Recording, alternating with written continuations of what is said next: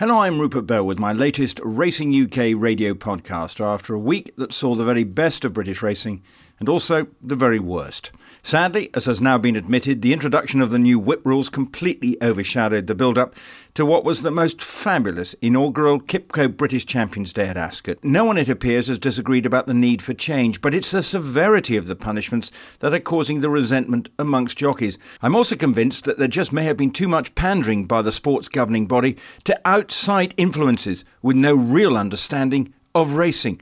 I spent much of last week having to explain to the non-race-going public what the whip is for and the fact its modern design is a fairly painless air cushion strip. I do hope this dispute can be resolved and the sport can move forward without the threat of strike action. And if more common sense is not used, I fear overseas jockeys may be increasingly reluctant to ride here.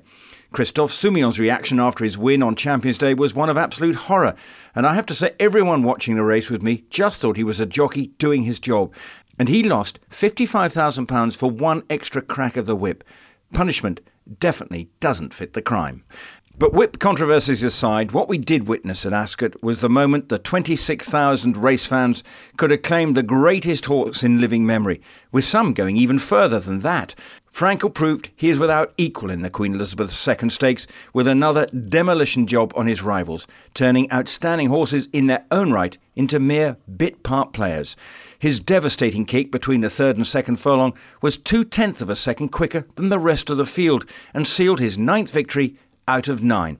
I have never witnessed scenes like it in any flat race course winners' enclosure before. In fact, it surpassed even the best Cheltenham can offer, because the sun-drenched crowd was celebrating an equine genius. The jockey who's had the pleasure to ride him is Tom Queally, and his reaction to me tells it all. 9 out of 9, it's a magnificent feat for a horse. You know, he's class apart, isn't he? And you know, looks like he's getting better all the time, so it's great. And just looking at once again, seeing what he did between the third and the second furlong from home, the way he manages to quicken up, to ride it must be extraordinary. Yeah, I know him so well, and I've got great belief in him, and you can give them as much rope as they want, and he gets low to the ground, and he's well able to peg them back. I can tell you. Is it because he's so good? It's almost easy to ride him because you know he's going to respond. It's very easy. It's very easy to ride him. I mean, the biggest problem, or the biggest job I have, is getting him to the start and keeping him relaxed and talking to him, and just reassuring him that things will be okay. And when you're part of it and you see the crowd reaction here, many of us haven't seen anything like it. Can you take stock of what's going on and the way the crowd seem to relish seeing him?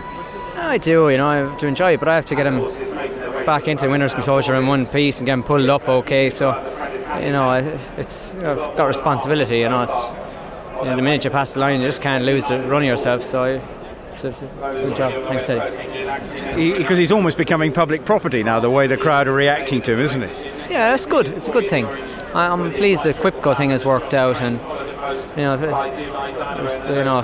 fair dues to the sponsors, and it hasn't been an easy week for them, and it's worked out well, and it's great that Frankel has one for me apart, for the crowd, for the people, because he's people's horse now, I suppose, isn't he? Has it been an easy week for you in a way that you've been looking forward to it and you've been distracted? I know, I'm sure every week's the same. I go racing wherever I'm told to go, wherever I have rides, and I've had nearly a winner every day this week, so it's a nice preparation. The horses are running well, and I'm